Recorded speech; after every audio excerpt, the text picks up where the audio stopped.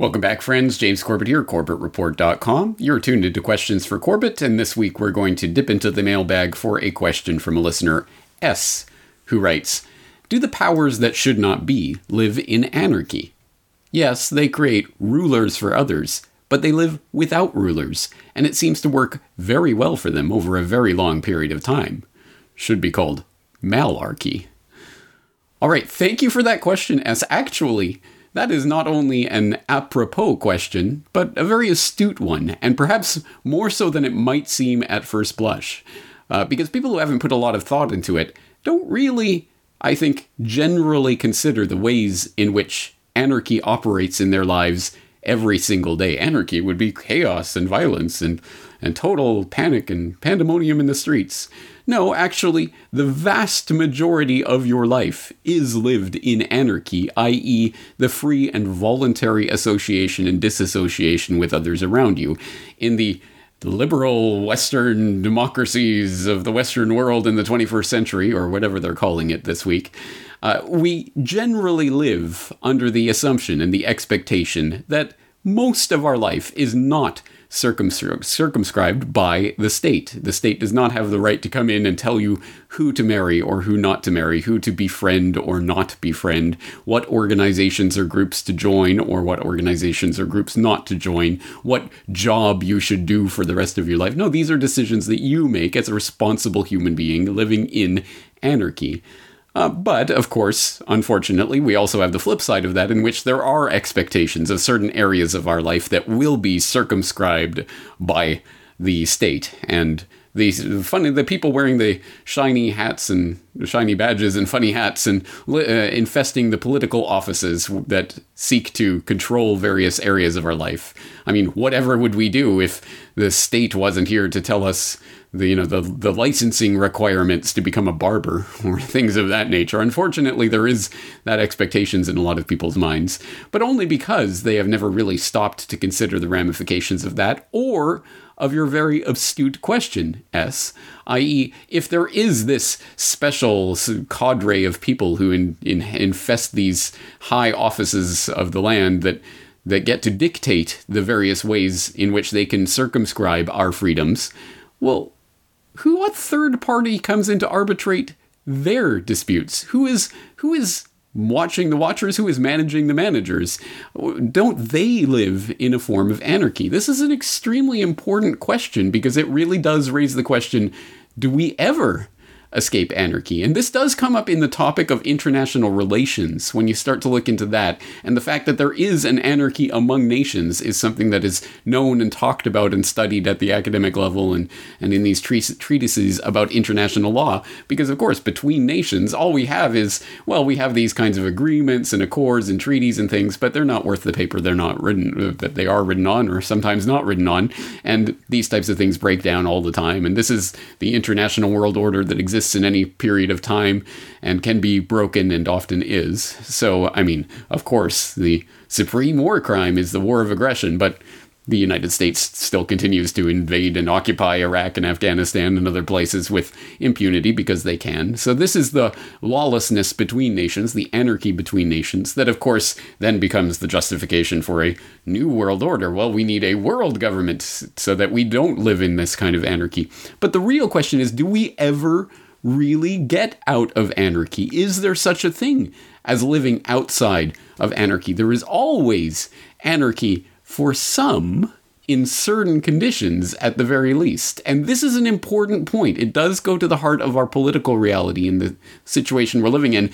And it was recently, I have known about this, but it was recently brought to my attention by Corbett Report friend and previous guest and Corbett Report subscriber, Keith Knight of Don't Tread on Anyone, who recently had a video up, a summary of a very important essay, Do We Ever Really Get Out of Anarchy, by Alfred Couzon of the New Mexico State University, who published that essay in the Journal of Libertarian Studies in 1979, and recently Keith Knight did an excellent 4-minute video summary of that essay. Welcome to Keith Knight, Don't Tread on Anyone. Alfred G. Kuzman of New Mexico State University writes, do we ever really get out of anarchy? He says that there's basically two types of anarchy. of which will always exist, either hierarchical or plural. We conclude that the real question libertarians must solve is not whether minimalism or anarchy, but which type of anarchy, market or political, hierarchical or plural, is most conducive to the maximization of freedom. The idea of government as an agent external to society is analogous to the idea of God as an intervener in human affairs. The belief that, well, without God, we'd all be killing each other. Well, if there's not one religion imposed on everyone, if there's freedom of religion, there'd be absolute chaos. You'd believe in Muhammad, I'd believe in Abraham, someone else would believe in Jesus, and we'd be at eternal war with each other. When in reality, freedom of religion is what stops wars, and a recognition of property rights and free trade. That societies may have some form of organization they call government is no reason to conclude that those governments are empirical manifestations of the idea of government. In other words, there is no third party to make and enforce judgments among individual members who make up the third party itself. That's an important point when you're dealing with the state's monopoly on violence. The state can coerce all of, pretty much any of the citizenry, but can any organization try to coerce the state? I mean, what would happen if you or a group of friends tried forcing the government to fund something against your will? You'd be called a terrorist, of course, because of the statist double standard. The rulers still remain in a state of anarchy vis-a-vis each other. They settle disputes among themselves without regard for a government, an entity outside themselves. In other words, America and China can trade billions of dollars annually, and they can trade with Switzerland and Israel and Canada. Well, surely we'd need a one world government controlled by the Pope, and without that, we'd constantly be at war with each other. When in reality, traders find it in their best interest to make voluntary exchanges. If they don't find it worthy on the economies of scale to trade, then they'll stop. And the freedom of association puts people on their heels and gets people to behave more morally than they otherwise would if they had some state-sanctioned authority where they couldn't really be punished by outside actors. Nobody external to the group writes and enforces rules governing the relations among them. In short, looking inside the government reveals that the rulers remain in a state of anarchy among themselves. In short, society is always in anarchy. A government only abolishes anarchy among what are called subjects or citizens, but among those who rule, anarchy prevails. All relations are legally triangular, in that all members of society are forced to accept the rule of government in their transactions. He says, note, that the more hierarchical the government, the more government is run on the assumption of an ultimate arbiter. In other words, the bigger the government, the more likely the atrocities, the more power, the more coercive power in one hand, the worse it is. So that applies to world government, country government, state government, local, and county. Anyone given the right to rule over others is morally unjustified, and it's still anarchy because Brazil and Uganda are not under a one-world government. Ooh, there's terrible anarchy. Quick, have the UN run in and save us all. Murray Rothbard pretty much summarizes this point.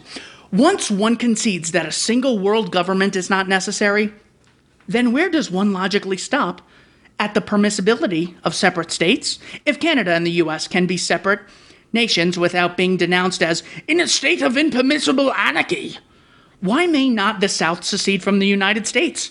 New York from the State of the Union, New York City from the state. Why not Manhattan secede? Each neighborhood, each block, each house, each person. Thank you for watching Keith Knight, Don't Tread on Anyone. Once again, that is a video summary of the essay, Do We Ever Really Get Out of Anarchy, by Keith Knight of Don't Tread on Anyone. If you are not following Keith Knight and his work, what are you doing? Please do so. He is on Minds.com. He's on BitChute. I've heard tell he's even on YouTube, but I will throw the links into his alternative media platform outlets so you can go and follow his work. And of course, I will put in the link to the original essay by Alfred Couzon, Do We Ever Really Get Out of Anarchy, which does raise this important point. And in the introduction of that essay, which I'll read here, obviously, please go and read the full essay for yourself to really appreciate what he's saying here. But the introduction reads, a major point of dispute among libertarian theorists and thinkers today, as always, revolves around the age-old adage of whether man can live in total anarchy or whether the minimal state is absolutely necessary for the maximization of freedom. Lost in this dispute is the question of whether man is capable of getting out of anarchy at all. can we really abolish anarchy and set up a government in its place? Most people, regardless of their ideological preferences, simply assume that the abolition of anarchy is possible, that they live under government and that anarchy would be nothing but chaos and violence. The purpose of this paper is to question this venerated assumption and to argue that the escape from anarchy is impossible, that we always live in anarchy, and that the real question is what kind of anarchy we live under, market anarchy or non-market political anarchy. Further, it is argued that political anarchies are of two types, hierarchical or plural. The more pluralist political anarchy is, the more it resembles market anarchy. The performance of hierarchical and plural anarchies is evaluated in terms of their ability to minimize the level of force in society. It is shown that plural anarchies are much less violent than hierarchical anarchies. So this, again, if you're not interested in political philosophy, a lot of this will probably be lost. But for those who are interested in political philosophy, this is a very fundamentally important concept, and it goes back to the, as he says, the age-old questions of political philosophers, going back to the old Hobbes-Locke debate and others, talking about essentially the minimization of violence in society and how that can be accomplished by extending anarchy. In fact, not even extending anarchy, but allowing the natural state of market pluralist anarchy to exist, which can only be stamped out by force and violence in favor of the anarchy that benefits the very few, political anarchy that benefits the politically connected. The political elite, or parasites really, get to live in their version of anarchy and subject the rest of the human race to their version of authoritarianism. So it's an exceptionally important point and really does pertain to so much of what we talk about here. I will also throw in the link to Revisiting Do We Ever Really Get Out of Anarchy, which Alfred Couzon wrote in 2010 and was published in the Journal of Libertarian Studies again, in which he further elaborates on the concepts that he started talking about back in 1979. And in the opening of that essay, he talks about the unavoidability of anarchy. And he says, the reasoning that led me to conclude that the escape from anarchy is illusory goes like this. At best, the establishment of even a duly constituted government like that of the United States does no more than to abolish natural anarchy. In their relations with one another, everyone in his private capacity, that is, engaging in those activities regulated by the civil and criminal law, including those making governmental decisions, have recourse to Locke's known and indifferent judge, one endowed with both the authority and the power to settle disputes and punish offenders according to promulgated laws. In other words, government acts as a third party, regulating what are otherwise thought to be private matters, from the most intimate, like marriage and family life, to the most public, such as buying and selling in the open-air market, poised to intervene ex ante or ex post, whenever people cannot settle their affairs peacefully by mutual consent. However, a moment's thought makes it clear that those who share in the exercise of political authority are themselves lacking in precisely that feature. Those engaged in the making, interpretation, adjudication, and enforcing of the laws have no one to appeal to who at once legislates, judges, and compels obedience on them. Please do go through and read the rest of his essay. And of course, in the course of that essay, he does eventually start to delineate something that he calls constitutional anarchy, which is essentially a separation of powers within the state. And that separation of powers supposedly maintains the maximum level of natural anarchy, according to Couzon.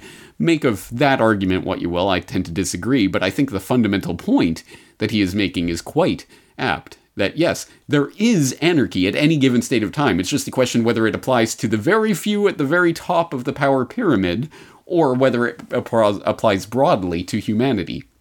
And I think it's self-evident which one is preferable, but once you read through his essay, I think you get a better understanding of that. So, yes, S, thank you for the question, and ultimately, yes, they create rulers for others, but they live without rulers, and it seems to work very well for them over a very long period of time. Should be called malarchy, or kakistocracy, perhaps, rule by the worst, and rule for the worst, and rule by limiting the self-rule of others, imposing upon the natural anarchy, the natural market pluralist anarchy that exists in nature, imposing this state apparatus to basically squelch that freedom from others while retaining it for yourself, which of course means that all the benefits of that anarchy accrues to the very few. it's again, this goes right to the heart of what it is that we are dealing with when we talk about the New World Order, or whatever it is called. And I think this is an extremely important thing that people should be interested in.